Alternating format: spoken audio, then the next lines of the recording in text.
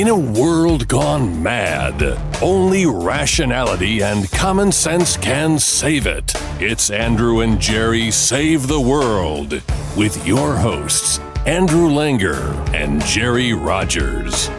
And now, here's Andrew and Jerry. Well, hello there, everybody. Welcome to another episode of Andrew and Jerry Save the World. Episode 21, Andrew and Jerry Replacement Theory. I'm Andrew Langer. Jerry Rogers. And we passed our big milestone last week, so thank you all for continuing to tune in. And I'm going to make another request. When you do tune in, as I know many of you are, because, you know, we hear from a lot of you about when you're listening, and we appreciate that very much. Let other folks know. You know, go out if you're on Twitter, if you're on Facebook, put it up on your Facebook status or tweet out that you're listening to Andrew and Jerry Save the World. Tag me and Jerry. In fact, I'm Andrew at Andrew _ Langer on Twitter. Jerry is at Jerry Rogers Show on Twitter. That's right. Look at you. See, there you go. I know these. I do my homework. But you know, tweet at us and let us know you're listening, and we'll be sure to retweet that as well. By the way, Jerry, I got a I'm going to bring this up. I'm not going to name the person. I got a request to do a show. I don't have the time for it, but there's somebody out there who is doing, you know, we try to keep our podcasts to an hour and 15 minutes, an hour and a half. Hour and a half, sure. Maybe we've gone a little over from time to time. I got a request to do a podcast. I went and looked at this person's feed of podcasts. Jerry, no joke, this guy is consistently doing 6-hour podcasts. Oh, 6 hours. Well, I mean, Rogan and Peterson, theirs are pretty long, aren't they? More or less. Yeah, but they're, you know, one person. I mean, it's like, here's the thing, right? Not that this is where I wanted to go as we sort of introduce this, and there's stuff I want to talk about at the tail end. By the way, we're going to be joined by Phil Kerpen in a couple of minutes. You know, it's they have one person to talk to. When we would do our shows, this is where I was going to go. When I would do my show, and for a while, your Sunday show was 4 hours long. Yeah, that's a lot to do, right? It is. When I was filling for the morning show, when the morning show was going into when they were doing it for 4.5 hours, because I guess they're still doing 4.5 hours. Maybe they're going even longer now, but there's two of them. You know, it reminded me of this, Jerry. I was a 400-meter runner. I'm sure you know this. I know not to look at me. I don't look like I was at one. I did not know that you were a 400-meter. Oh, I loved the 400 meters. I was in fact, I was the top 400-meter guy on our team senior year. Then that's not saying much because, you know, tell you something. But here's what I likened it to when we would do these 4-hour shows. When you do the 400 meters, you know, you hit the third lap. You know, you go around and you do your third lap, the 400 meters. Third lap. When you two laps. I'm sorry. Well, depending on the size of the track, right? So our track was 1/5 of a mile, so it was just a little bit more than a lap. It was like a lap and a quarter. All right. But the point is, on a major track, you know, when you come around that last curve in the 400 meters, you go past your 300-meter mark. Your body. And you're going in full sprint. Everything's telling you to stop. Everything is telling you to stop. That's how I like it, a 4-hour show. So I can't even imagine doing consistently a 5-hour podcast, especially if I'm one person doing it. I don't know. Anyway, so it was just that's a whole day's of work right there. 6 hours. It really is. That's exactly right. You know, and then when you're talking about prep time and all that jazz. Yeah, Jerry, I ran the 400. I loved the 400. Well, you know, my Claire Rose is a 400 sprinter. Ran it in CYO, then ran it in high school. And I'm sure I'm sure if I was back in 18 again running track, I'm sure she could have kicked my butt on the thing. You know what it was? I watched. I loved the movie Chariots of Fire when that came out. Dun, dun, dun, dun, dun, exactly. Dun. And I loved the character of Eric Liddell. Never liked that movie, by the way. Really? I thought it was so boring. It was such a British film. Time out. When was the last time you watched it, Jerry? Oh, probably when I was a kid. No. Okay. Go back and watch it. Especially because I tell you what movie I do like. I like that movie with Kevin Costner where he plays the cross-country coach. Yeah, McFarland, USA. Oh, it's such a great movie. Good movie. But my point is, given both of the major runners in Chariots of Fire, Eric Liddell and Harold Abrahams, they both have relationships with their faith. But remember that Eric Little's entire talent, he attributes it all to God, and he's running to glorify God. Yes. All right. Not that, you know what? I'm going to have to go back and rewatch it now, this because is what resonated with me back when I was a teenager. I just love the character of Eric Little. And because Eric Little was a sprinter, but he was also really a 400 meters guy. Well, 400 meters is a sprint. Yes, it is. It is. But he had beaten Harold Abrahams. I'm not the spoilers. Early in the movie, he beats Harold Abrahams at the 100. It's actually, I think at the time, the 110-yard race or the 100-yard dash. Yeah. So, but I said, you know something, I'm gonna rewatch it, Andrew. Yeah, you should. It's well worth it. And then as I said, I do have a TV recommendation at the end of the show. Tell you what, with that in mind, Jerry, let's go immediately to our ripped from the headlines segment. Ripped from the headlines. So I don't know if now this is the biggest news of the day. It was certainly the biggest news yesterday afternoon. Was this issue of the disbanding of the Disinformation Board, first the fact that Nina Jankowicz was not going to chair this Disinformation Board, and then the announcement from the administration that the Disinformation Board was going to go by the wayside. I don't know, Jerry. No. Actually, unfortunately, I started watching this program on Netflix because I'm finishing up all the shows that I like, and I don't sleep well, and so if I can't sleep at 3 a.m. because I just can't read more news articles or flip through Twitter. Jerry, have I got a 5-hour podcast for you? But anyway, so what I'll do is that I'll put my earphones on and I'll watch a show, and if 30 minutes, 45-minute increments, by the time the show's over, I'm tired. Yes. So I kind of burn through shows quickly. So I started watching Altered Carbon. Okay. And I like the concept of it. Long story short, it's in the future. We reversed alien technology to create something called a stack. A stack is where your consciousness goes. So essentially, if you could afford a new sleeve, i.e. a new body, you could live forever, or at least you can live hundreds of years. Anyway, I say this because the last episode I watched, the main character is narrating, and he says something like this. In this world, speaking the truth is a form of rebellion. Yes. And I was like, whoa, this is absolutely true for America today, our public discourse. If you speak the truth, it is an act of rebellion. And again, I'm taking too long to make this point. No, but that may be a quote from Edmund Burke. I'm not sure, but I know that. Regardless, it's I'm paraphrasing what the narrator said. The narrator might have been paraphrasing someone else.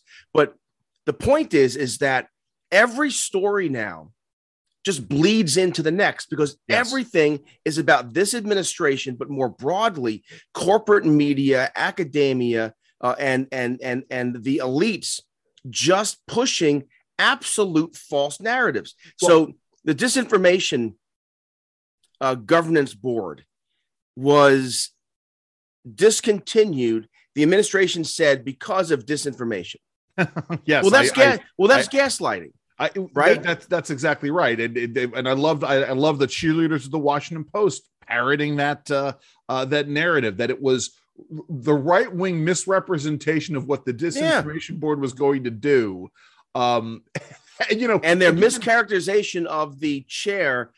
And I just said to Erica, my wife, I'm like, all you had to do was watch her own videos, read her own words. We can't believe what we see anymore. Let's I want to start here, right? Because I tweeted out about this yesterday. This gets into what we were talking about in terms of the beatification of lefties and sort of the explanations that you and I do. You and I know what you agree with me on this. We do not applaud the taking of scalps. We do not see this as, we got not even a little bit. No. But most importantly here there are two things that are going on. Number one is, let's assume for a moment that the Disinformation Governance Board was a good idea. It's not, but let's assume for a moment that it was. Nina Jankowicz was the wrong person to head it. Now, this is not to say that Nina Jankowicz is her name. Nina Jankowicz is not going to go on and do great things somewhere else, that she has talents that she's going to be able to put to use somewhere else. She may be able to write and she'll speak and she'll do whatever. I'm not interested in silencing Nina Jankowicz in any way, shape, or form, either on her creative side or on her political policy side of things. But I have a real problem with someone who produces TikTok videos about disinformation to the tune of supercalifragilisticexpialidocious. I have a real problem with this person immediately, right? It's not as though she did this when she was in college, right? If she was a member of the Capitol Steps when she first came to Capitol Hill, and then, 15 years later is now, a serious scholar doing this serious work, I would have no problem with sure. What she said in the past. But let's start with, she is not a serious person, and this is serious business. Then there is the issue of the things that she has said and the disinformation that she has propagated. And then past that, once we, get past the fact that she should not serve in this capacity, then we get into the debate and discussion over whether or not the Disinformation Governance Board is a good idea, which it most certainly is not. Go ahead. It's interesting. You mentioned the Post and how the Washington Post cheerleads for the administration, but it's really for any kind of progressive cause. 100%. I was thinking about this. So the administration is now using the DPA, the Defense Production Act, to deal with the formula issue, and the baby formula issue. And look, here we give no short shrift to the fear, anxiety, need of women, mothers, families to feed their children. This is a serious, serious issue. But that being said, we have unserious people dealing with it because the DPA is an extraordinary measure to be used in extraordinary times. Yes, it's supposed to be for if we get attacked, we need to produce bombers. Exactly right. We get somebody. And so what's happening is this administration created a problem with the FDA and with the public health community shutting down this plant. The Biden administration fed us false information about tainted formula. It wasn't true. They kept this plant closed down for months and months and months. So the government creates the problem. The government ignores the problem. Then the government uses extraordinary, absurd powers to try to fix the problem with measures that actually caused the problem to begin with. And this is the Orwellian speak truth is rebellion universe that we live in right now. And it gets into something, Jerry, maybe we should change the title of the episode to episode 21, Andrew and Jerry Speak Truth to Rebellion, or Speak Truth to Rebel. But anyway, my point is, you're right. And this is going to sound conspiracy theory minded. This is going to sound like I'm looking for reds underneath, in people's closets. But the reality is this is classic Hegelian or Marxist dialectic, where you sort of create a problem and then you serve to create the solution to the problem. If every problem is caused by capitalism, then communism is the answer. Marxism is the answer. And this is exactly what you're talking about. But again, we're talking about, because the name of the program is Andrew and Jerry Replacement Theory. This is all connected. Let me just circle back here in terms of the ripped from the headlines and the title of the show. And that is, for many, many years, James Carville wrote a book about this after the Obama administration. There are academics, universities, there have been white papers, think tanks, pundits, media, experts, Democratic strategists have all said that with new immigration patterns, that the whiteness of America, the problem of whiteness of America, is going away. That America, the great browning of America. Now, look, and then they say, demographics is destiny. Now, I have pushed back against this for years. Of course. But what I've said is that it doesn't make a difference if a woman is black or brown or yellow or whatever color she is. When you believe in individual freedom, when you believe in the family and small businesses, if you believe in liberty, it makes no difference what color you are. And time out, just so you're not just taking Jerry's word for it, and we won't play all of this, but here is a supercut play all of it. Leftist pundits and leftist politicians talking about this. It's harder and harder to ignore that the echoes of replacement theory and other racially motivated views are increasingly coming out into the open. In a few years, we're going to be a majority brown country. White people will not be the majority in the country anymore. This will be the first generation ever in American history in which whites will be a minority of the generation at some point. As of 2007, every year, babies being born in this country, whites now are the minority. In 2044, everyone is going to be a minority. As the demographics change, as white people become the minority in the country, which is coming. Demographics is destiny. Demographics is destiny. Demographics is destiny, right? The country. All right, we can now, stop it there. But I want to make clear here. Yeah. This is what they've been saying. My pushback, our pushback has been, no, it's not. Because if you're Hispanic, Latino, if you're African American, if you're of Irish descent or German descent or Albanian or Islamic or Christian or no faith, it doesn't make a difference. See, this is the problem with the left is that they have groupthink and identity think. See, for those of us who advance and believe in liberty, it doesn't make a difference the color of someone's skin, but they're the ones. So here's the bottom line. They're the ones. Bottom line here, they're the ones who have pushed this replacement theory. And then this lefty is radicalized because he's been locked down for 2 years. We haven't had a conversation about how COVID lockdowns have caused serious mental health issues. So this crazy lefty who was radicalized because he's locked down because of COVID believes replacement theory. He's a racist, and then goes to a African-American community and murders 10 individuals because he's a racist. But again, the left wants to blame Tucker Carlson, wants to blame Republicans. Mainstream. He was called this maniac, lunatic, evil person was called a mainstream Republican by Rolling Stone magazine. Yeah, but the thing is, this is the perfect example of gaslighting. This is what they've been saying. Yes. And this guy, by the way, he self-identified as an authoritarian lefty. Yes. And it gets into, right, we talk about the creation of the problems.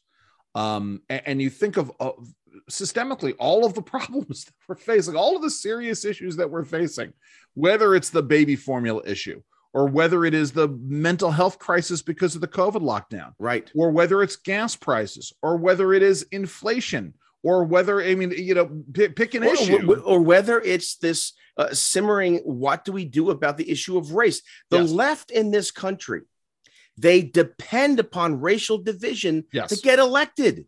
Yes. Think about this for a second. They also depend. I'm sorry, Jerry, go ahead. No, we were told a year ago that the Georgia voting bill was Jim Crow.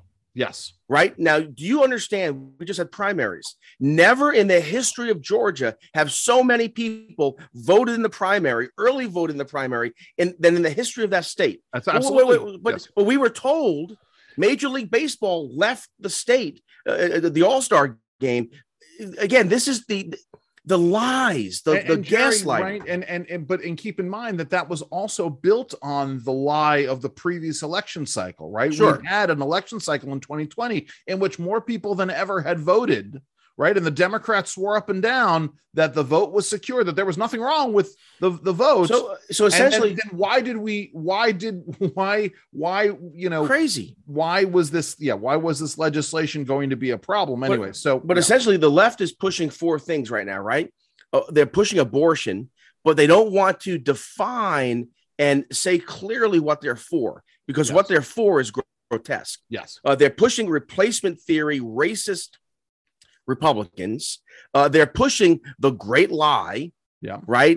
Look at all the Republican candidates who believe the great lie, the big lie. I'm sorry. The big lie. Now, the big lie is a big lie. Yes, it is. Right. So again, more gaslighting. And then lastly, what they're pushing again is this overall that all Republicans are racist. Yeah. Insanity. Yes. And again, it leads to the issue where in the end, we are kept divided from one another so that we cannot find common ground, so that we cannot solve problems together as a people. And, listen, my only solace in all of this is how this plays into the election, that's coming up and the polling numbers that we're seeing. Though I am very cautious about, what's going to happen in November. Right. As unhappy as people are, you never know. Tell you what, Jerry, I think we should stop there. I think it's a good point. We're going to be joined in a moment by our guest, Phil Kerpen from American Commitment, when we go to our segment that we call Expert Advice. Expert Advice.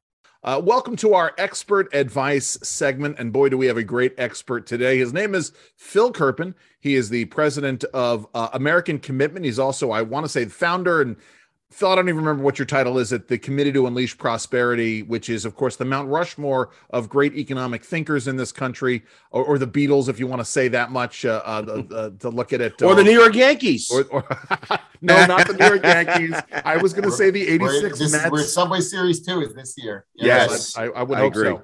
But Phil Kerpen, so glad you can join us.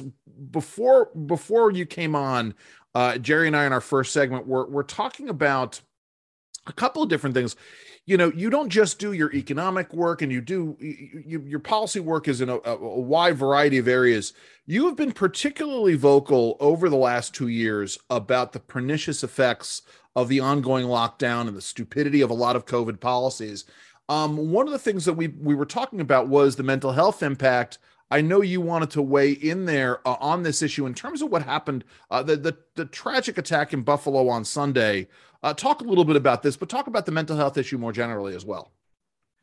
Well, I think the worst tragedy to me of the last 2.5 years is not the tragedy of the virus, because that's you can't do anything about a virus, really. I mean, it's tragic, but it's tragic in the sense of like a hurricane or just a natural event that you can't do much about. What's really, to me, much worse than that is all of the harm, the human-caused harm that we piled on top of what the virus did. And I think first and foremost among the policy errors is what we did to children who were never at any elevated risk, throughout COVID.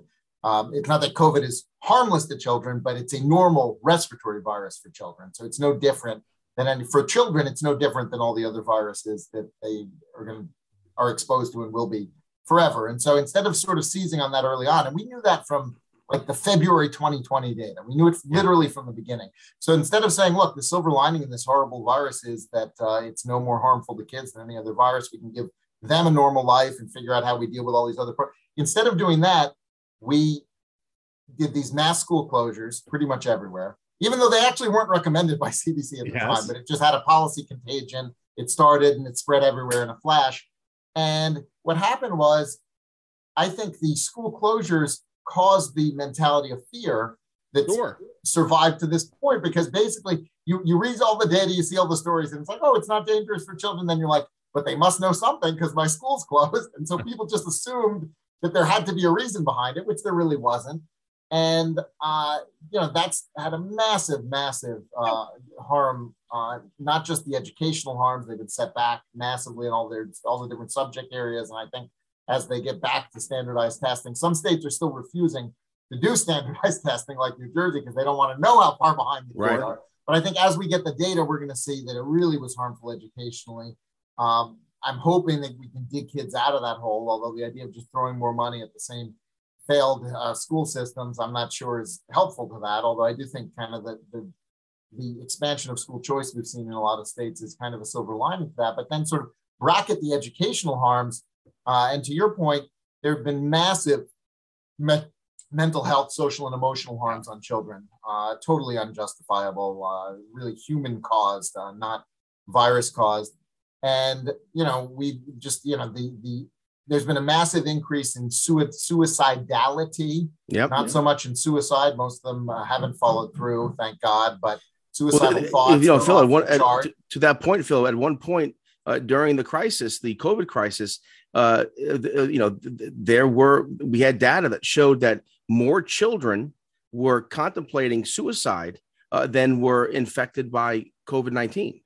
Yeah, I mean, in the state of Maryland, I think at one point they said 25% of school-age children had suicidal thoughts. Yeah. Now, very few of them actually committed suicide, which I guess you would say is the good news. But the fact that you're that depressed, the fact that you're in a place where you're even thinking about it, that's a harm in itself. That's a terrible, terrible thing. So, some people like to point to the suicide numbers, say they didn't really rise in the youngest age group. So, there's nothing to this. I think that kind of misses the point. The harm is the fact that they were so desperate they were thinking about it. And where we really have seen a big increase in the younger age groups, including the pediatric age group, is in the overdose deaths.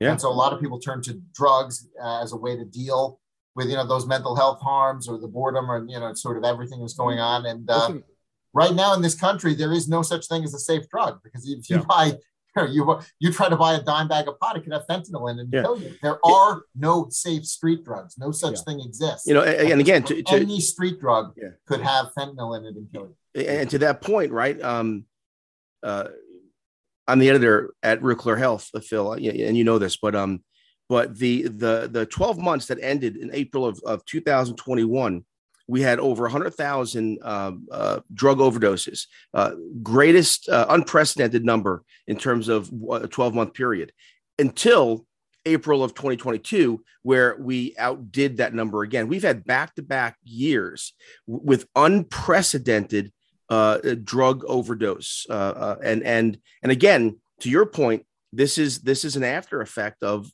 the, or partly an after effect of the COVID crisis, or the lockdowns. Yeah, I think there are a bunch of factors that go into it. But let's talk about this. We're a little bit off track. I'll get back to where I think you want to go, but I just to add on to that, Jerry, we've got a completely uncontrolled southern border. Yeah, of course, yes. Well, that's where it's all coming from. And so that's the root cause of the change in what's happened with drugs. Okay, it was never a great idea to use illegal street drugs, but it used to be that you overdosed when you took too much, when you put, when you injected some huge amount of heroin or cocaine, and that's how you overdose, hence the term overdose. Now, a lot of deaths that we're seeing, it's not so much that you took too much, it's that it was laced with fentanyl. Sure. And you didn't even know what you were putting in you, and it was something that was toxic. So, I mean, maybe poisoning would be a better word. I don't know, but it's qualitatively different than what we've seen in the past, and much, much more dangerous. And then you add on top of that the massive mental health harms that came with lockdowns and school closures, which drive more people to using drugs. And then you add on top of that we sent out all these free money checks, so people have money to buy drugs. If they weren't working, you have free money checks coming from the government that you can use to buy them. And so it really was a worst case scenario. But I think in a sense, the biggest policy driver of all of it isn't even, I think, the lockdowns or the all the extra welfare checks. It's that we're allowing massive amounts of fentanyl over the border, because that changes the character. All those other things could have happened, but if the drugs weren't laced with fentanyl, you would have had an increase, but you wouldn't have anything like what we've seen. That's a good point. Setting aside the drug issue, and we'll come back to the border in a minute, but we're talking about this mental health issue and the exacerbation, because so many things are further bound up in this, right, Phil? We're talking about an era, and Jerry and I were talking about the government creating problems and then stepping into solving them. So there is the lockdown issue. There is, people being spun up and turned against each other. There are people being relentlessly told that they're racist because they believe in a certain set of values or ideologies. There's, inflation driving up prices. There is, in the very particular sense, the issue of the gas prices now hitting historic highs in the United States. And all of this, it really, I don't want to say it's really depressing, but certainly it creates a view of what's coming in the world that is certainly not positive, or at the very least, very anxiety inducing, because we don't know where this all is going. Talk a little bit about the management of the economy, or lack thereof. We had this exchange earlier this week in which Peter Doocy asked the new spokesman for the Biden administration about inflation and taxing of corporations, and how is the taxing of corporations going to reduce inflation, and she didn't answer that. Talk a little bit about this. Well, it was a pretty bizarre tweet from President Biden's account saying, if, we could get inflation under control if corporations paid their fair share. I mean, it's it almost seems like they just mashed together two totally unrelated things, but it's actually even worse than that, of course, because if you raise taxes on businesses, you're going to raise prices, not lower them. I mean, it will literally have the opposite of the effect that he suggested. So I think it's pretty reasonable to ask the White House, like, what the heck was, what the heck was the president or whoever does his Twitter thinking? And of course, she had no answer to that.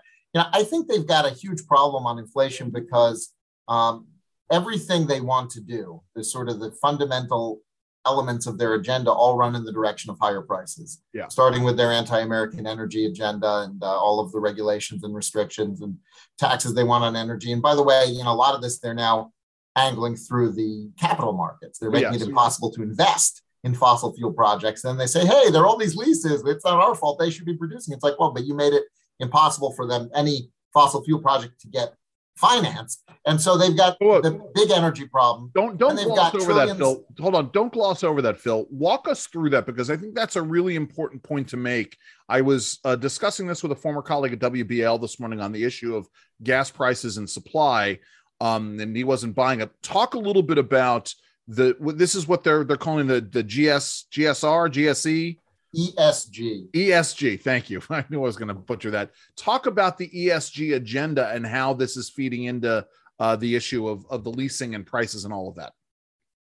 Well, one of the biggest capital pools in the country is a hedge fund called BlackRock, and they've really spearheaded this idea of using investment funds to drive, essentially policy. Instead of government setting policy, they think that investors should set policy. And in particular, they have an agenda that's very hostile to fossil fuels because it's driven in large part by global warming. They have other woke ideology as part of it. They have other things that they want, but they're really, I think, focused on climate in particular. So they're very hostile to oil and gas and coal. And of course, the kind of the right-hand man of Larry Fink at BlackRock, who was spearheading all of this, now works in the Biden White House, a guy named Brian Deese, who went from Obama White House to BlackRock, now into the Biden White House. And they've got some aspects of this agenda are explicit. So for instance, there's a proposed rule at the SEC right now that'll be very expensive on mandatory climate risk reporting and emissions reporting upstream and downstream that even they say has compliance costs of over $10 billion. And, Jesus. When the SEC themselves says that, the real cost can be. So part of it's explicit, but mostly it's informal in the sense that, the White House convenes business leaders and they make it known. They basically say, nobody invests in fossil fuel projects. If you do that, you're going to take a big hit in the way that you're seen. You're going to lose access to institutional capital and all of this kind of stuff. So it's partially through the White House and partially sort of jawboning and political. It's partially through actual regulation, although that rule's not in effect yet, but it's been proposed. Sure. But what I'm hearing from, it's usually the most exploratory drilling is not done by the majors. They come in later when there's proof that an area has oil and gas. But typically there are small independents that are called wildcatters that go and do the exploratory drilling that find new formations, find new areas to produce in. And what they're saying is, no one will invest in us. We cannot get any capital to find any new production. And it's really interesting. You look at what's happening, Andrew, and we've had this huge run up in prices, and the rig count has come up some, but it has not reacted at all the way it normally does. Historically, with a price increase like this, the rig count should have gone up really dramatically. Instead, you've got it kind of going, it's rising, but not anywhere near where it should based on the economics of what we're dealing with right now. And so there's clearly a non-economic wedge that is preventing oil and gas production from increasing. And, part of it is bringing back EPA rules and leasing restrictions and the stuff at Interior that, we kind of know about. But I think the biggest factor right now is from the financial side. And that's really become the instrumentality of kind of the anti-energy policy of the left. Angela, go ahead, Jerry. Just a quick question here too, because I everything that you said, right? I understand, but here's the thing: we don't have the grid, the capacity, the technology, the alternative energy to replace oil, gas, and carbon. So what is BlackRock? What is the administration? What do these do-gooders? What's next in terms of energy? Or we're just going to have a time of energy costs that will really hurt working Americans. And hold on, Phil, before you answer that, let me add to this. Or is this all about just a payday out of the government? Is it like a Tom Steyer approach where you spend $50 million because you know you're going to make $250 million in monies out of the government? Are they just looking for government subsidies and checks?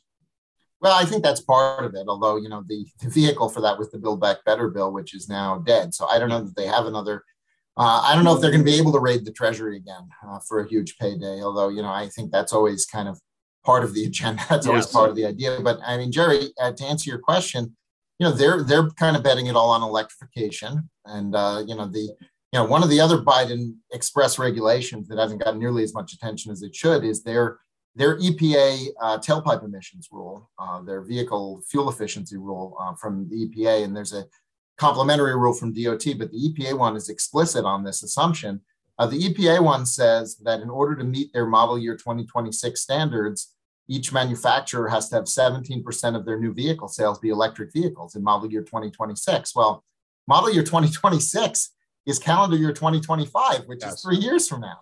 So how are you going to do that unless the only way you could do that is to restrict the number of non-electric vehicles that you sell down to, so the price of those are going to go crazy and haywire. They're going to start like throwing in an electric vehicle with your Ford F-150, just like, maybe put a golf cart in the back of it. Here, it's free. I mean, I don't know. Maybe the market will figure out a way around it, but, they're betting on essentially electrification and how do you feel? But battery technology is going to make it possible to have grid level storage of solar and wind, so that they're no longer intermittent. So but except we're running out of the rare earth material to make these batteries.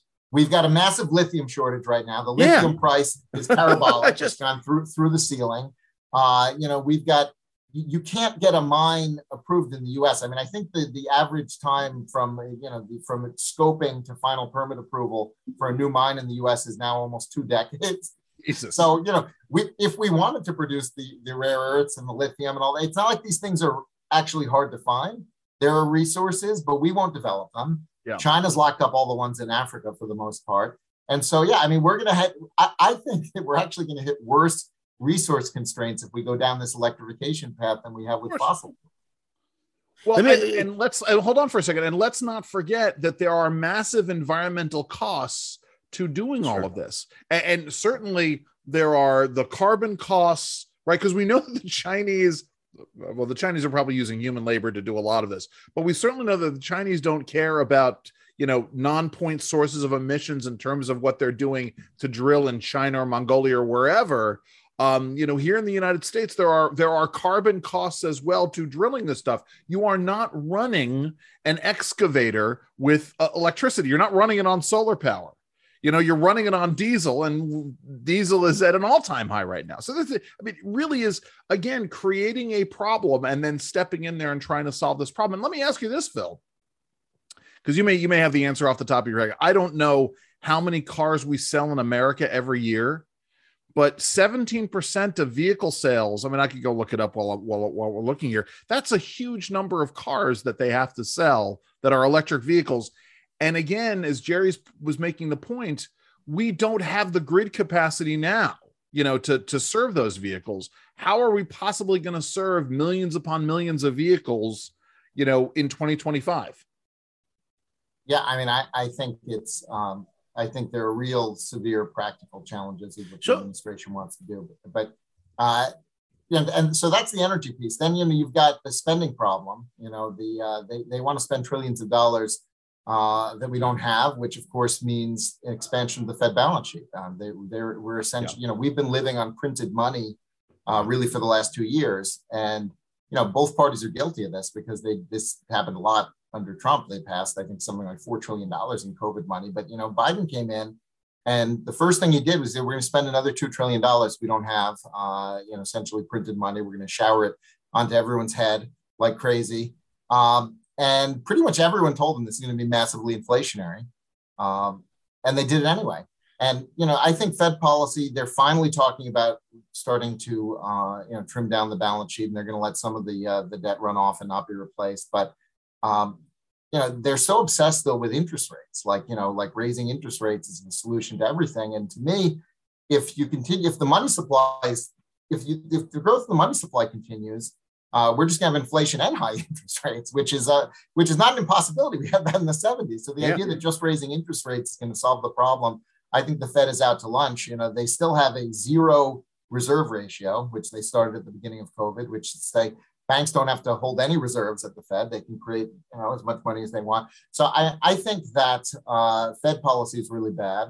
It's partially driven by all the government spending, which there was no way to finance other than having the Fed buy the bonds. Let me ask you this too, because and by the way, they just confirmed Powell to a second term, 80 to 19. So the one thing that both parties can agree on is that he's doing a great job. Hold on, Jerry, before you ask the question. By the way, then that number is we sell about 4.7 million new cars every year.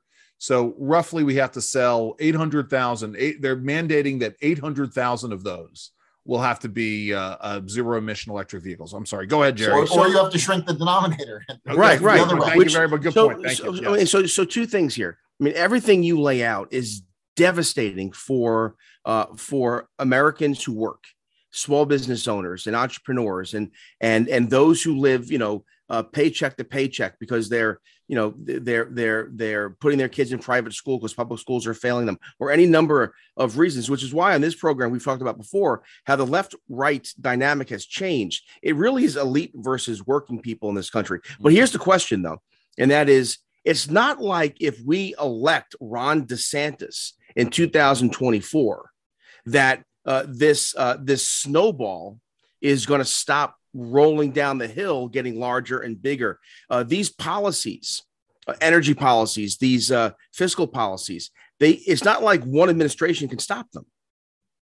Yeah, it's really tough. I mean, in particular, to the extent that they're not driving energy policy through capital markets and investment funds, that makes it very hard to reverse, even when you do have Washington, because you can cut the regulations and you can cut taxes maybe or whatever, but if nobody's going to invest in the projects aren't going to go. And so it does present, I think, a new kind of challenge. But don't these policies, look, what you're saying, there are intelligent people working in this administration. They must know the outcome of what their policies, what the outcome is going to look like. But they still go forward. Is this because they've just lost it? It's a religiosity now. This is a faith to them, and because even like BlackRock, the idea of managing these funds is to make more funds, and so if you refuse to invest in what is inexpensive, ubiquitous energy for these other kind of lefty, do good, woke investments, at some point you're going to stop making money, right? Yeah. Well, what's happened, unfortunately, what's happened to this point has been kind of a bandwagon effect. And so the socially responsible investments have outperformed, but that's because there's been a stampede into them that's been non-economic in motivation. And so they've been sort of artificially inflated by kind of correct. To your point, at some point, the economic fundamentals inevitably assert themselves. And, for that reason, I think there was just some announcement. I forgot who's doing it. There was just some announcement that Peter Thiel's investing in a new fund that explicitly ignores all of this stuff and just invests on fundamentals, on the bet that that's going to be where long-term performance is, to your point. And so, eventually markets do correct. The question is, how much pain do you have in the interim, where you you go and you inflate a bubble of something that doesn't make economic sense because of these sort of political motivations. And the left has been brilliant, Andrew. I'm sorry. But the left has been brilliant, right? My mother-in-law, I use her as the example. She is she's a senior citizen, watches Good Morning America, living on her retirement, has a house in New Jersey, and she blames everything. Oh, Jerry, did you see the price of gas? Those damn gas oil companies. Did you see the cost of this? Oh, those Republicans and their pro-business this, or the left has successfully pin the blame for the bad outcomes of their policies on right of center or entrepreneurs or small businesses. I think the polls show that those messages, they definitely work with some people, but it's not even close to most people. It's like 20 or 30% of people who believe it's greedy corporation, something like that. So, your mother-in-law is not unusual, but it's not most people. It's not a winning message in an electoral context anyway. It's funny. So, I think everyone blames Biden. Everyone blames the president whenever things go wrong. Frankly, all right. I think most of this inflation was baked in before he came in, by the way. So it's not totally fair to blame him, although I think he put fuel on the fire in every policy area. So he certainly has made things worse. But, it's people tend to blame the president and the president's party. So I do think it's going to be a big Republican year. The question is kind of like, okay, then what do they do with that? What do they do with it that actually makes any difference, especially because so little governing is actually happening in Congress anyway. I mean, so you have Congress, and then what? There's so much money they've pumped into everything already. It's not like they need to go back and ask for money. I mean, they've got all these giant, pots of money sitting around that have already been appropriated. And so, I know you guys are on board with this, but I think, our main institutional problem in this country is that Congress never wants to do its job. Right. It never, when it actually gets its act together to pass something, it's some broad, vague thing that just punts the decision making to the executive. You're right. And they don't, this baby formula thing that's going on right now. The only thing I ever see Congress doing is saying the administration should do this, the administration should do that, whatever. It's like, you guys could write a bill. Like, where's your bill to cut tariffs and bring in foreign foreign? Like, you could force the administration to do things instead of just talking about it. But and with that in mind, I want to, and by the way, just so you all know, everybody who's listening or watching, to Phil's credit and to his colleague Steve Moore's credit, colleague at the Committee to Unleash Prosperity, when we were talking about in the summer of 2020, spring and summer of 2020, talking about what the government could do and should be doing with regards to COVID and the economy, you were both very cautious about what the impacts of handing out huge amounts of cash to people and what that was going to do to the economy overall. Andrew, we really wanted to do the payroll tax holiday instead. The idea being that you want to reward work rather than reward non-work, and they went the other direction. They did the massive bonus unemployment benefits, and by the way, the states came back when they ended them. So the states that ended them early, the economy came back before the ones that didn't. So it was a pretty clear effect there. And let's remember that the benefits of a payroll tax holiday, not only do they have the effect of immediately giving people who are working the cash that they need, but it also takes out of all of the government involvement and the potential for corruption and people taking what they're not due. The fraud rate in all of the COVID programs is the worst that we've ever seen in anything. The unemployment, the bonus unemployment alone, I think GAO said $160 billion was stolen by fraudsters. There you go. And then PPP had a very high fraud rate. You look at all these programs, and I think, out of the whatever it is, 4 trillion in COVID relief, probably at 800 billion was stolen across these programs, some insane number. I mean, there was one presentation at a meeting recently, and it was the guy was self-interested because he was from a company that does identity verification or whatever, but he had a pretty decent presentation. So, he wasn't making it up. He said that the Chinese stole $200 billion of US COVID relief funds through the various programs. Wow. It was equal to an entire year of their defense spend. That's astounding. Wow. And Lord, it really, he might be exaggerating. I get it, but still, just the fact on order of magnitude. Let's say talking about. Yeah, that. let's say that it's a tenth of that. Let's say that it's 20 million. It's still a huge amount of money going to China. But this is where I wanted to go, because we had primaries in North Carolina and Pennsylvania this week. We've got other primaries that are going on. Let's talk about the polling numbers. I said this. I had a conversation. I did a TV show last week. In which one of the people I was debating said that, well, the problem that the Biden administration has is its messaging. They're not getting their message out. And I said, wait a minute. They can say whatever they want, but people are seeing, again, getting back to these kitchen table issues, the baby formula issue, the gas issue. Folks are seeing what's happening right in front of them. Let's talk about the polling numbers and how this translates into what we've been seeing in these primaries and then what we might see in the fall. Well, Republican turnout is up as a share of the primary electorate in basically every single state this year, which is usually a pretty good indication of the kind of year it's going to be. And, like in Pennsylvania, I think in 2018, it was 52-48 Democrat in the primary. This year, it's the exact opposite. It's 52-48 Republican. So, it's probably going to be the opposite of what 2018 was. That was a good Democrat year. This is going to be a good Republican year. And, that's pretty natural in the first midterm of a presidential term that you have that snapback. There are a few exceptions, but you almost always get that snapback because people, first of all, the American people love divided government.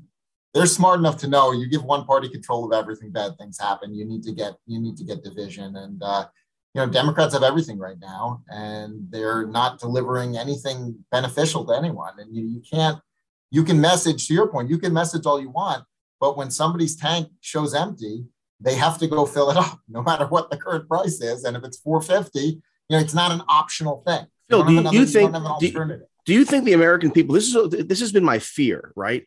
I remember being a younger person, and my dad would talk about how hey, the cost of gas in America is 69 cents or $1.05, whatever it was. But in Europe, even then in Europe, gas per gallon was more than the American price. And as a kid, I would think I would worry to myself, well, what if Americans get conditioned to the high price? Gas is just $5. Gas is just $5, and we stop pushing back. We stop. It stops becoming, oh, that's a high price. Do you see that because of the skewed political discourse, because of how media reports on these issues, that we're going to be conditioned to accept harsher, less free conditions, less modernity? Well, I think that I don't think the American people will tolerate a significant decline in living standards. Okay. And so, I think, we've got prices right now that are significantly outstripping wages. And so you've got a situation where real incomes are declining. And, that people are not going to tolerate that for very long. They're just not. And so I guess you could see a scenario where that happens, but that's kind of like to me, I'm not pessimistic enough to think that Americans are just going to accept reduced standard of living. And by the way, Europeans have much lower standard of living than Americans on average. The median, it's like the richest European countries are like the poorest U.S. states, essentially, if you rank them on that basis. And so, but they tolerate it though. It doesn't have to be that way. Yeah, but they tolerate it. I mean, I used to joke around when I was at Pharma. Fighting off and big pharma does bad things sometimes, especially when they cave into we'll accept price controls as long as we're guaranteed volume. So I'm not advocating for pharma here, but when I was at Pharma, we were fighting price controls constantly. And I remember one time I was talking to a Republican senator who wanted who liked this idea of he had a price control bill. And I tried to explain to him there was a price control bill. And he said, no, it's not. This is why it's not. And I said, and I said to him, what's going to happen? I said, you're going to turn the pharmaceutical industry into a utility. And then sometime in the future, 30 years from now, we're going to get someone to say, you know what? We need new cures. We need new medicines, new therapies. Someone should privatize the pharmaceutical industry. And I feel sometimes that's where we're heading with energy policy, with healthcare policy, with a lot of these policies. You see more government interference. See, and someday we're going to have like a Margaret Thatcher moment, right? And someone will say, hey, why don't we unleash the ingenuity of the American people? It's interesting you bring that up because we've been saying for a while that the Democrats have no real answers to inflation. They will inevitably go to the political answer of price controls. And it's going to be rationing back to the watch rationing's going to come. We've said, look, we're on track for a back to the 70s, learn nothing, price control disaster. And the example, the most obvious example we point to is that they're trying to pass explicit drug price controls and Build Back Better, and now in the revived sequel to Build Back Better, whatever it is. The not a price control in that bill, of course, is government negotiation. We'll negotiate, but if you don't take the price we want, we'll tax you 95% of your total sales. It's ridiculous. Kind of like, we're not setting the price. We're just telling you what it is, or giving you the option of a 95%. So sell me your brand new, beautiful widescreen TV for $10. Well, wait, I spent $400, but there's a gun to your head. Yeah, right. Sell it to me at this price. Right. So, I mean, they've been pretty explicit, not quite explicit in saying price control, but pretty obvious about it in that one context. And then people say, oh, well, that's because that industry, you can do it. They're not politically accountable. It won't go beyond that. And I said, it's going to go beyond that. And, to this point, Medicare helps set the prices for the rest of the healthcare system. They're floating the idea of general wage and price controls. I don't think they're going to use the term, but they want to artificially keep a lid on inflation to survive politically, even though that's going to make the problems much, much worse. And Nancy Pelosi's got a bill, I think it might be up in the House this week, to impose price controls on energy, to have government set prices unless the company can justify an increase. I mean, it's got all this crazy. Elizabeth Warren has the same bill or similar bill in the Senate, where if you go above a certain rate, you have to justify the reasoning. So if they pass something like that, we will get real shortages in the style of the 70s, where stations don't have, so they're repeating some of the worst policy mistakes that we've ever seen in the history of this country. They're doing it because it is impossible it's impossible for them to actually address the causes of inflation without abandoning their whole core policy agenda on energy, on spending, on monetary policy. So politics for them is religion, period. Pretty much. I mean, they're ideologically committed. I'd put it that way. They're ideologically committed. And so they're looking for a political gimmick. They're looking for some way just to get by, not for a real solution. And frankly, I think when Republicans get control again, and they can start when they get Congress, even though things will be vetoed, but when they get control again, they've got to get serious about the big issues. Yeah. Okay. They can't, when they won all three branches last time, when they won all, House, Senate, and presidency last time, and everyone said, great, where's your healthcare bill? Pat Toomey said, oh, we don't have one because we thought Hillary was going to win. Okay. They better have a plan this time. They better have a real plan. They better be able to deliver something on the big things. They better have a healthcare plan. Okay. They better have an energy plan. They better have a way to contest the problems that we're seeing in our capital markets and make it possible to get financing again without a huge thumb on the scale. And frankly, they better have a monetary policy reform bill that does something other than just, hey, Fed, do whatever you want. Have an unlimited balance. I'm sorry, but what the hell are they doing now? Why aren't they, again, thinking this through, coming through with proposals? Why aren't they partnering with your organization, with AEI, with Heritage, with the myriad other idea factories that we have? Look, the right in this country, right of center investors and have been given money to the think tank complex for 40 years, to the Manhattan Institute, to AEI, you name it. What do we have to show for it? What do we have to show?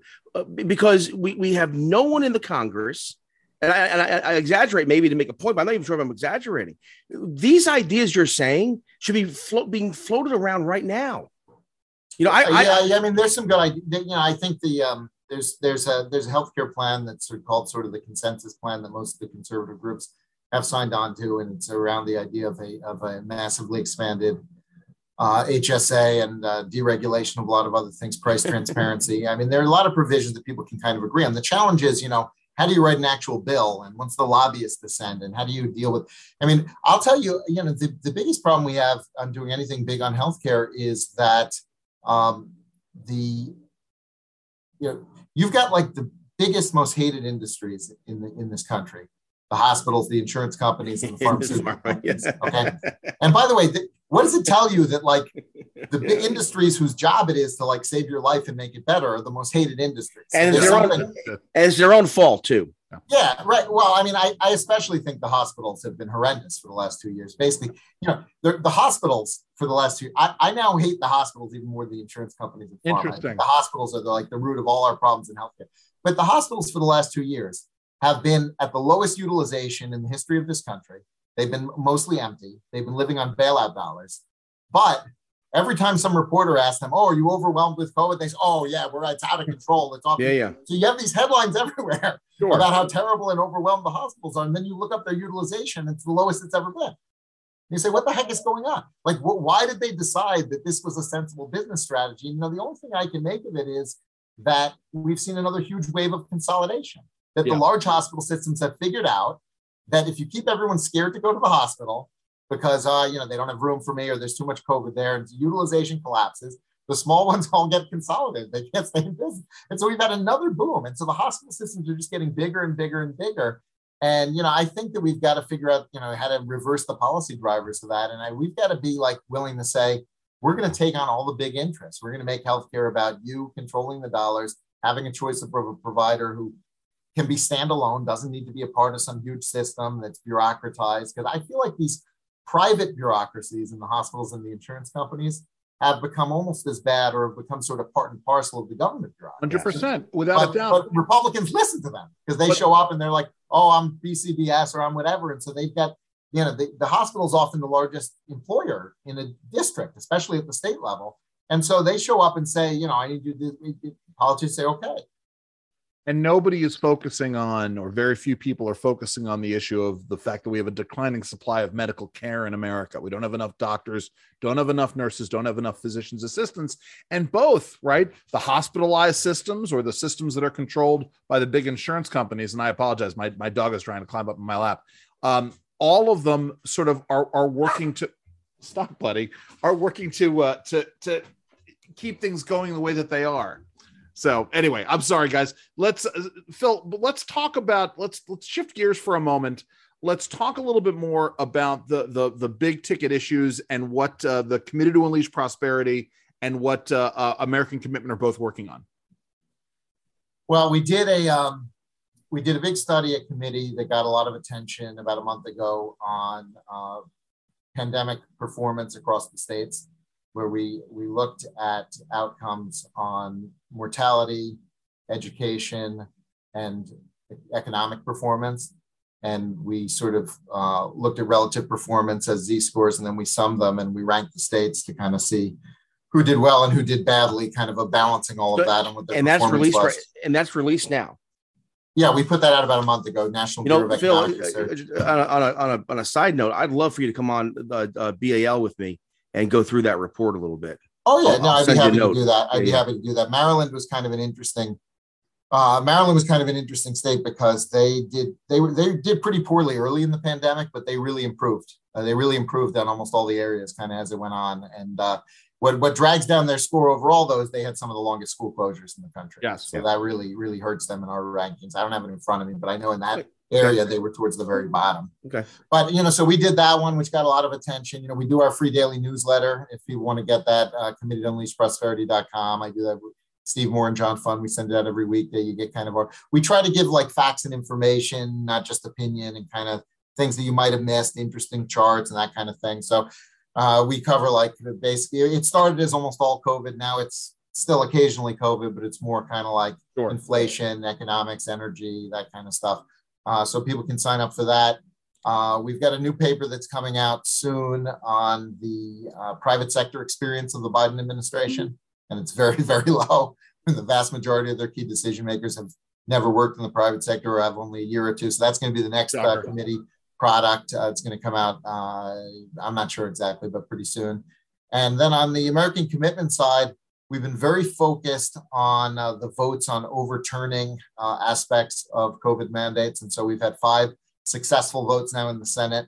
The Senate has voted successfully in the Senate, passed bills to overturn the OSHA vaccine mandate, the CMS health worker vaccine mandate, to terminate the national emergency, to ban the airplane mask mandate, and to ban the preschool mask mandate in Head Start. So we've had 5 bills passed in the Senate. Some of them very bipartisan. There were 8 Democrats on the airplane mask one. On this issue. So Andrew and I were talking earlier about how the infant formula issue, the administration has, the DPA is going to be used to bring in formula from overseas or what have you, and I think it's absurd because again, it's the abuse of these emergency powers. So the question is, do you see the Congress or do you see those who are concerned about an imperial presidency? Do you see pushback to not abuse emergency powers again, the next epidemic, the next crisis? Because if they did it for COVID, they're doing it for infant formula. They could do it for anything. I think, Jerry, I think that speaks to kind of this broader problem of Congress not being serious about being the first branch of being the legislative branch of government and more just being kind of the ATM for the executive branch to run the country. And, we got those 5 bills passed in the Senate. None of them have even had votes in the House because Nancy Pelosi just says, yeah, whatever, I don't care. And even if we did get votes in the House, which I'm trying to do because I think it'd be very valuable, politically, if nothing else, the president would veto those. And so you've got a situation now where the most significant policy decisions are made by the executive branch. And unless you have 2/3 of the House and Senate to overturn it, you could pass a bill to overturn it, but it's going to be vetoed and you're not going to be able to override it. And so I think we've turned the. But at least they're on. But at least they're on record then. Yeah, right. So we're doing it anyway. We're fighting for it. We're going to try to get it. We got discharge petitions going in the House, and so we're going to try to get the House votes. And I would love that. I mean, when the Senate passed the Rand Paul bill to ban the airplane mask mandate with 8 Democrats, so it got, and Romney voted against it, so it had 57 total votes. The White House said, we would veto this. They said, we'll totally veto this. And it's like, okay, well, let the House have their vote. If he really wants to use the first veto of his presidency on keeping the power to snap a mask mandate back on airplanes whenever he feels like it, then, let him veto that, like make him do it. I'm all for that. But I think that structurally, we need something like the REINS Act, which, I think we've talked about before. Oh, yeah. We need to reverse this process to where these policy decisions work the way they're supposed to work, which is the president proposes them, but Congress has to vote on them before they happen, not like the president does whatever he wants and Congress has to somehow muster the will to stop him. For the uninitiated, the REINS Act is a law that essentially says that if you have a rule that comes out of the executive branch, what are called major rules, so you can have different threshold levels. Generally, we're talking about rules that are more than $100 million or more annually. Congress has to vote on that. Because of the impacts that they have. They have to vote affirmatively on it. Vote affirmatively. If they don't get a majority in the House and Senate, they don't take effect. There you go. Instead of the way it is now, where they do whatever they want unless you can somehow get the votes to stop them. And this isn't just fiscal policy, right? Look at the Paris Climate Accords, or look at the disastrous, right, the Iran nuclear deal. These things did not run through the Senate. They're presidential or executive agreements, which is why we were in with Obama, out with Trump, back in with Biden. And if we have DeSantis or whomever in 2024, we'll be out again. But again, it seems you're right. It seems that the legislature, the House and the Senate are just aren't doing their job at all. Well, on the Iran deal, we got the same kind of vote. We got a vote to block what the Obama administration was doing, and he vetoed it. Yeah. But however, it should never have been. See that was. But it should have been the other way around. It should have been the actual exactly right. Process. But that was the Republicans who did that, right? And I don't even understand why they did that. So instead of having they were trying to politically embarrass the president through they were trying to politically embarrass the president, but it should have been actually stop it. It should have been, it should have been the 2/3, whatever it is, for the treaty. That's what it should have been. Bill, let me ask you this, because the president tweeted out earlier. Biden's trying to bring the Iran deal back, but yes. But so the president tweeted out or said at some point that he was no longer going to work with Republicans. He basically said, right. I saw that. He's been so bipartisan up to now, but he's changing. He's gonna. It's okay. I couldn't think of a single example. Listen, Phil, you've given us almost an hour of your time, man. And we could keep going, but I don't know if we covered what you actually wanted to, but we covered some interesting stuff. No. Listen, I think what we wanted to have you on was to talk about all these things. Actually, the one thing we didn't cover, we didn't get back into this. We talked about it before you came on, and I do want to get your thoughts on this because we've been talking about replacement theory. Obviously, that's the title of the show. Andrew and Jerry replace replacement theory. Talk a little bit about the issue generally, what the left has been saying. But then you tweeted out about this poll out of what was the LA Times? Yeah. Talk about that and how it demonstrates just how out of touch the progressive left is with the rest of America. Well, the left used to love replacement theory. Okay, they didn't use that term for it, but they had the rising demographic trend and the coming demographics is destiny. Yes, all of this kind of stuff. And there was a guy named Rai Teixeira. This is his huge thing, and he had books about it. The rising Hispanic population meant Democrats would never lose again, and Texas was about to flip blue, and all this kind of stuff. And a funny thing happened on the way to, their version of replacement theory, which is Hispanics are becoming Republican now. Yeah, and they're backlashing to Democrat economic policy, and they're also backlashing, I think, to Democratic social extremism and all the woke craziness and the transgenderism and all of the crazy from the left. And I don't even think they call it political correctness anymore. Now it's wokeness, which is PC wasn't PC enough, I guess. This poll I thought was amazing because they asked, I think they polled 1,000 Hispanics in Los Angeles County or something, because that was a significant sample size, a scientific poll, a real poll. And they said, which of these three terms do you prefer to identify yourself? And this was asked only of Hispanics. And they say it was Latino, Hispanic, and Latinx. And Latinx, which is the left and the media's preferred term, got 1%. So if you use the term Latinx, you're literally a 1%er.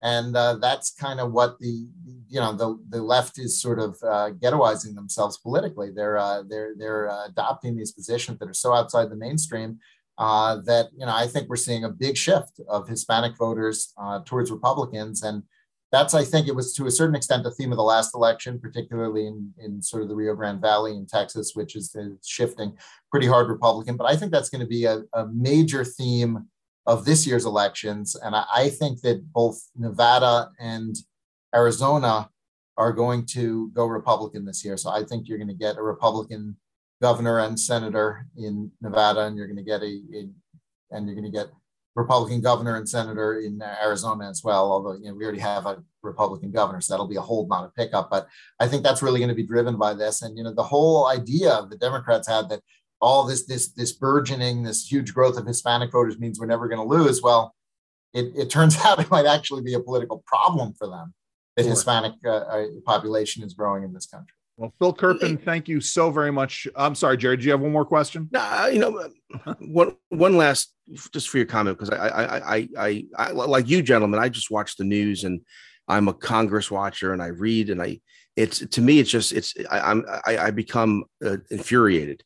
So you saw that Chuck Schumer took to the floor of the Senate and essentially called out anyone who doesn't agree with him a racist. The question is that, are we going to see a time when McConnell or whomever is the Republican leader, the next Biden, Schumer, they're constantly calling their Republican colleagues, Republicans broadly, as just plain out racists, white supremacists, white nationalists, but yet we're still cordial, yet we're still trying to work with them. Do you see a time when we might have a Republican leader? And look, I'm neither here nor there with McConnell. I mean, but the fact of the matter is, will Republicans start the fight, give as good as they get in terms of the political wars, the culture wars? Well, this, of course, is the appeal of Trumpism, right? I mean, he's a bastard, but he's our bastard. And, I think that, it's tough. It's tough if you're not Donald Trump. It's tough to take that kind of stance because when the media pile-on comes and everyone attacks you, most people are just not able to weather that. They're not able to withstand it. So they'd rather minimize the risk of it. And, And then you got the problem that the people who are willing to be full Trump, a lot of them are a little bit crazy and a little bit wrong on a lot of policy. And so, it's tough to get someone who's temperamentally like that, but is also solid substantively. And the one person that really fits that bill in my mind is Ron DeSantis. And that's why I'm such a big fan of him. Yeah. But it takes a very rare combination of political talent and, principle to be able to do that. Go and check out Phil's work at the Committee to Unleash Prosperity. He is, and an American Commitment as well. Phil, thank you so very much for joining us today. Yeah, Phil was great, man. Thank you. My pleasure. Have a good one, guys. Take care. And now it's time for the bottom line. The bottom line. Yeah. So, Jerry, as we were sort of paused there for a moment, you said something that was very important. I mean, this is why we have these conversations with people like Phil. Phil's got, it's one of those things where Phil's got a big brain. I know you like to say that I have a big brain. Phil's brain is bigger than mine, certainly. And being able to sit down with Phil for an hour and talk in detail about these issues. I mean, for instance, this issue of the ESGs capital and markets, the lack of investment in the capital markets and how that's playing in, that is such a vital point to make in terms of why certain leases aren't being undertaken. And again, it underlines how dishonest the media is, right? Joe Biden says, Jen Psaki said that there are all these leases and the oil companies aren't exploring for oil. Well, the reason for that is because of regulations and because of compliance rules and compliance costs, but also because they can't get the money, the investments to do it. The wildcatters, the independents who need the big oil companies to invest in them, right? The big oil companies. But the administration doesn't distinguish there, right? They just say, the oil companies aren't doing this. Yes, but again, like everything else, it is much, much more complicated, right? Than it gets into, right? It's funny, and I'm going to say this. It reminds me of the discussions that we had a decade ago, Jerry, because it was exactly 10 years ago that we started getting involved in the Law of the Sea Treaty issues. And we were trying to have an in-depth, nuanced conversation about investment and incentivization of investment, disincentives towards investment. And folks who just wanted to look at it from the bumper sticker side of things didn't want to get in depth on these things. Again, just to comment on that real quick. So Andrew and I took a position where we supported this international forum to hammer out disputes in terms of leasing in the oceans and drilling and leasing in the oceans. And our libertarian friends said that we were sellouts because this is bureaucracy, this is big government, this is the global elite. Yeah. But we asked a very and then hold on, time out. And then there are our conservative friends who were like, we're giving up America's sovereignty. Right. Yes. Some international body. So we attracted the ire of both our libertarian friends and our conservative. But the question they could never answer was very simple.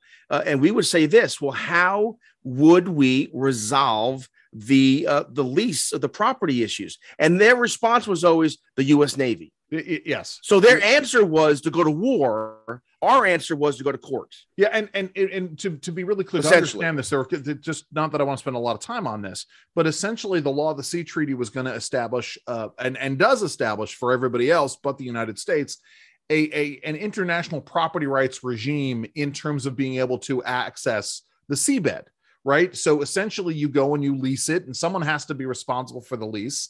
And what this also does, by the way, is, again, getting into the issues of investment, which is why I'm bringing it up, right? If you can't prove that you have the right to extract the minerals from a certain place, you're not going to get an investor to do it. So it's in this instance, right, what we're talking about with regards to what Phil's saying, if the big oil companies are so enveloped in this woke agenda that they're no longer prioritizing drilling for oil because of someone's political agenda, the folks who are actually taking the risk in terms of exploring, they won't get the investment in their operations in order to do it.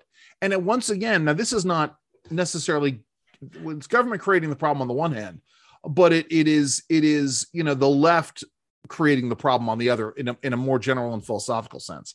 Sorry, go ahead. And one thing though that the serious Trump supporters got right is that there really is this kind of unigovernment. I purposefully asked Phil the question. The next administration can't stop all these bad things from happening. That's right. Because there's so many vested interests, lobbying interests, legal interests, etc.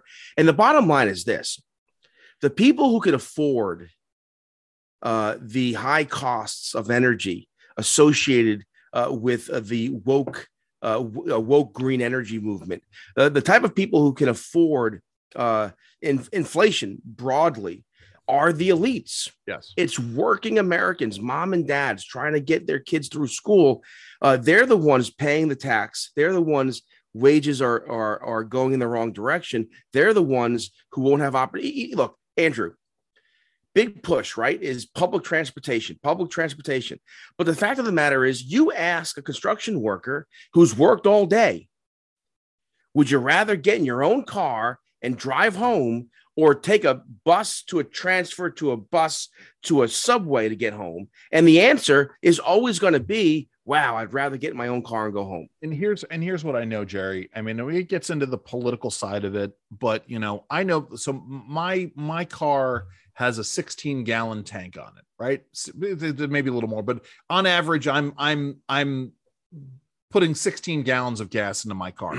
For every 25-cent increase in the gas price at the pump, that's an extra $4, right? So I mean, that's an extra $4. Let's think about that. I'm going to do some math on the air. I normally don't do this. So gas was, let's say it was $3 a gallon a year ago. I know it was less than that, but let's say it's $3.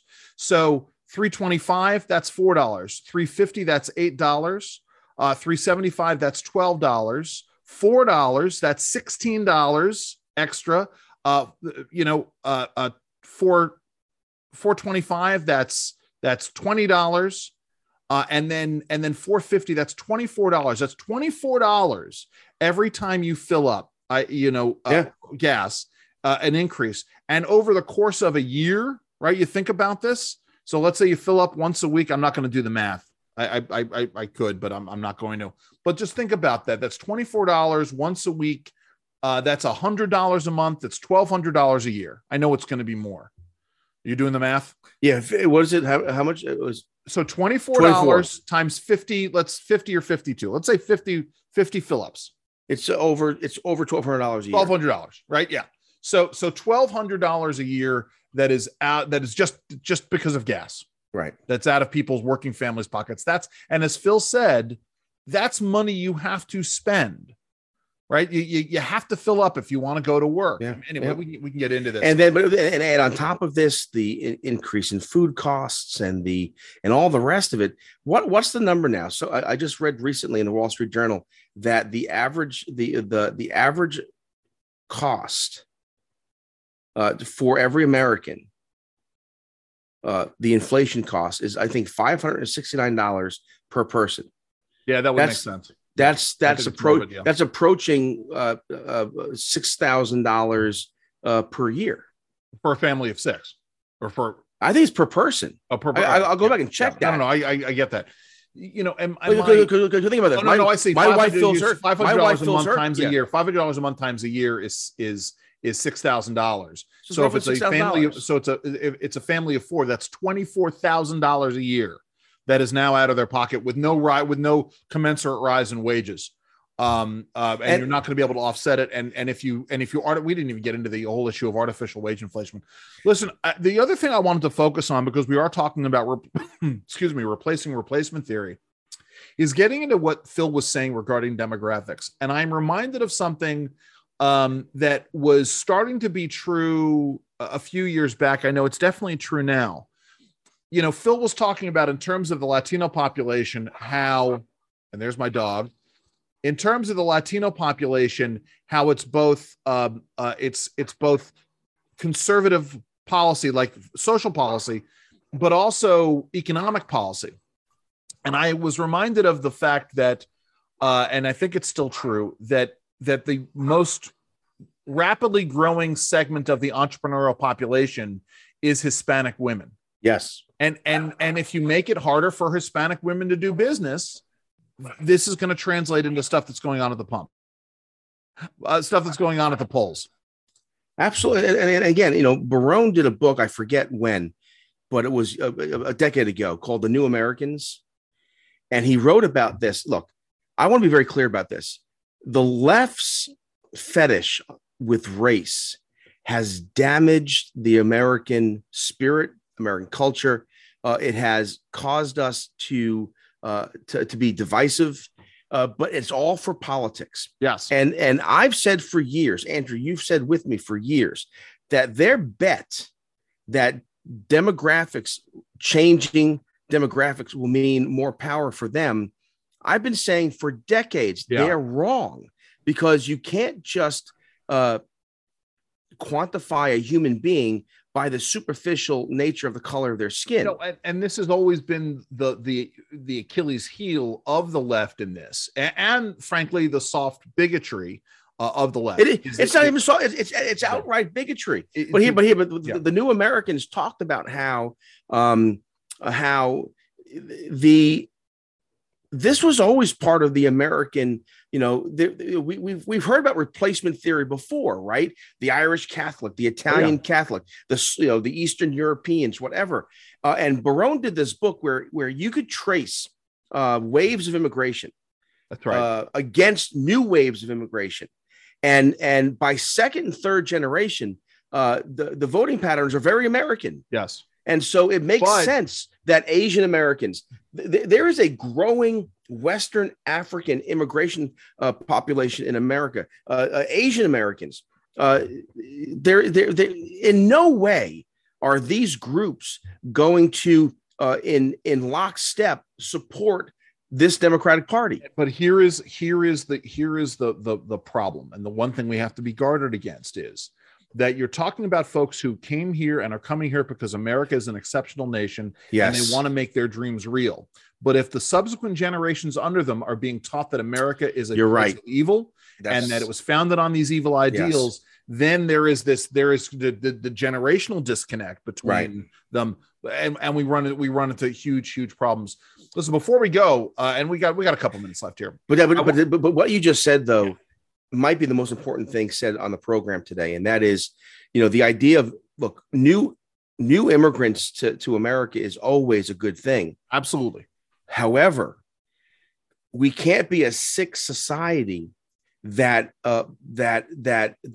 in our public school system, in our university system, from Hollywood, be a society that says America is an evil country. Right.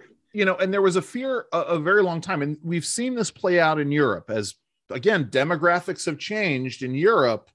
We have seen sort of national identities in Europe change, right? Policies changed, outlooks have changed. I believe it was Friedman who said, you cannot have open borders and massive social welfare states at the same time. You just can't do it because of you bankrupt a society and you fundamentally change a society. So here the issue is, and we want to guard, and I'm not someone who believes, for instance, that America is being overtaken by Sharia law, right? You have wackadoos who want to put that out there. But what we want to make sure is that, as people are coming to America, and they're coming to America because, again, remember, the American dream in the end is the entrepreneur's dream. It is about taking some desire of yours and making it manifest, because we have the greatest free market limited government society in the world. What we don't want to do is have people who are socialists coming from socialist nations coming to America. Right? Remember, it's like what you see in states like Texas or Nevada or what have you, where people migrate from blue states to red states and then proceed to try to change the character of those states. Right. Right. That sort of, we see this writ large. And in fact, that's probably the greatest way of talking about why. Anyway, it's a way of looking at this issue in a way that isn't focused on on race, but is focused on ideology and how ideologies change. That's exactly right. Listen, I want to say this much. I don't know if you have Paramount Plus, Jerry, but I want to speak a piece about the best show on TV right now that I'm watching. Yeah. Which is The Offer. We just finished watching Winning Time on HBO and loved that. Really innovative and great. We're watching The Offer, which is the story of the making of The Godfather. Yep. With Miles Teller as Al Ruddy, who later went on to produce the Atlas Shrugged movies. You know, I got to meet him in that regard. We could set aside the quality of the Atlas Shrugged. So The Offer is not a film; it's a series. It is a series. It is a limited run series, talking about the development of The Godfather, and then talking about the back and forth between Al Ruddy and Joe Colombo of the Colombo crime family. And what's really interesting, Jerry, is first of all, in the first couple of episodes, they were directed by, the whole thing is being executive produced by a guy who has become a movie producer, but he was an actor on Band of Brothers, the TV series. Yeah. And there are a couple of guys from Band of Brothers in the first couple of episodes. I'm like, God, that's really weird that they're all together. But it's really good. It's really well done. The guy who plays Robert Evans, are you familiar with Robert Evans at all? No. All right. Robert Evans was a very famous movie producer and studio executive in the 1970s, late 60s into the 70s and into the 80s. He produced The Godfather, or greenlit The Godfather. He was behind Love Story and Chinatown. He did a book called The Kid Stays in the Picture, which was his biography. And they took the audiobook and they turned it into and of course he had to narrate his own audiobook. They turned it into a documentary with film clips and pictures. And it became very famous when that came out. He's got a very distinct voice and a very distinct inflection. The guy who's playing Robert Evans is brilliant, and spot on just in terms of his arrogance and his outlook. In the book, The Kid Stays in the Picture, he refers to Ali McGraw as snot nose. He's very, very, anyway, it's great stuff. The Offer, go and check it out. And by the way, introduced our 17-year-old to the original Top Gun in anticipation of the sequel coming out next week. I have very low hopes for the sequel. Oh, not me. I'm all in. And I will say this much. Let me say this first. Yeah. The only reason why Top Gun, the original, worked was because there was this 80s infused patriotism. That's why. Look, Top Gun, the original movie, was it wasn't a good movie. No, I disagree. Wholeheartedly. I'm going to say the Top Gun is one of the closest things to a perfect movie ever made. It was a good movie, I think, because it had that kind of Reagan-esque 80s America first, America's cool kind of vibe to it. If Top Gun 2 doesn't have that vibe, I'm worried about it. No, Top Gun 2 is going to be some of it's going to be about nostalgia, and some of it's going to be about revisiting these characters. Some of it is going to be about the personal stories that are out there and the conflict between Maverick and Goose's son, and Maverick and Penny Benjamin, who, was referred to in the first movie, and this one played by Jennifer Connelly. But here's what, the original Top Gun, it's a great story. It's a well-written story. Listen, they're young actors, but for what they're doing, I think it's fantastic. The cinematography is amazing. It's got great pacing. The original? Yes. Oh no, Andrew. Yes. Oh, it was horribly shot. What are you talking about? It was cheesy. No, not at all. Again, when was the last? I know what you're referring to, Jerry. You were uncomfortable with the kissing scenes, the making out scenes, and I understand that. Well, I also, my wife Erica thought that Tom Cruise in Top Gun was like hot, and that always bothered me. See, there you go. One of her friends. Yeah. All the more reason why you should go back and visit it, especially if you have a big screen TV, because you see Tom Cruise when he still had his big horse teeth, and it'll totally dispel the myth of Tom Cruise being hot. Well, I remember being in high school, and Erica and her friend Paula would watch Top Gun, and and replay the volleyball scene over and over again. Whatever. Oh, well, listen. Oh, I get it. And you're nuts. also bothered by the latent homoeroticism in it. No, I'm not bothered by it. But it's what's the word? Schlocky, shoddy. What's the word for it? I think you're talking about there's an 80s. It's over the top in certain ways in that regard, right? I mean, again, but I agree with you. There is no more homoerotic scene in mainstream. I'm not cinema. sure if it's homoerotic. It could just be giving the guys without their shirts for the girls. But my point is this though: what made it work? I agree with you. I think it's a great movie. But what made it work? It had this 80s vibe to it of patriotism, of America. And if Top Gun 2 doesn't have that, I think it's. I will tell you, the movie holds up. And I'm a patriot, so maybe that's part of it. I think, anyway, go and watch if you get a chance. I mean, if you get a chance, Jerry, you should watch it again. Maybe without Erica, because she'll, ooh and ah over Tom Cruise and the rest. Well, thankfully, he's done enough crazy things since that. She's off it. Yeah. She's over it. Got it. In any case, we watched the end of Moon Knight. Did you ever watch Reacher, by the way? Oh, I love Reacher. Okay. Reacher's fantastic. It was a great series. And we saw the trailer for She-Hulk, Attorney at Law. Oh my goodness. I'm the only one in my family who's in on this. I am all She-Hulk.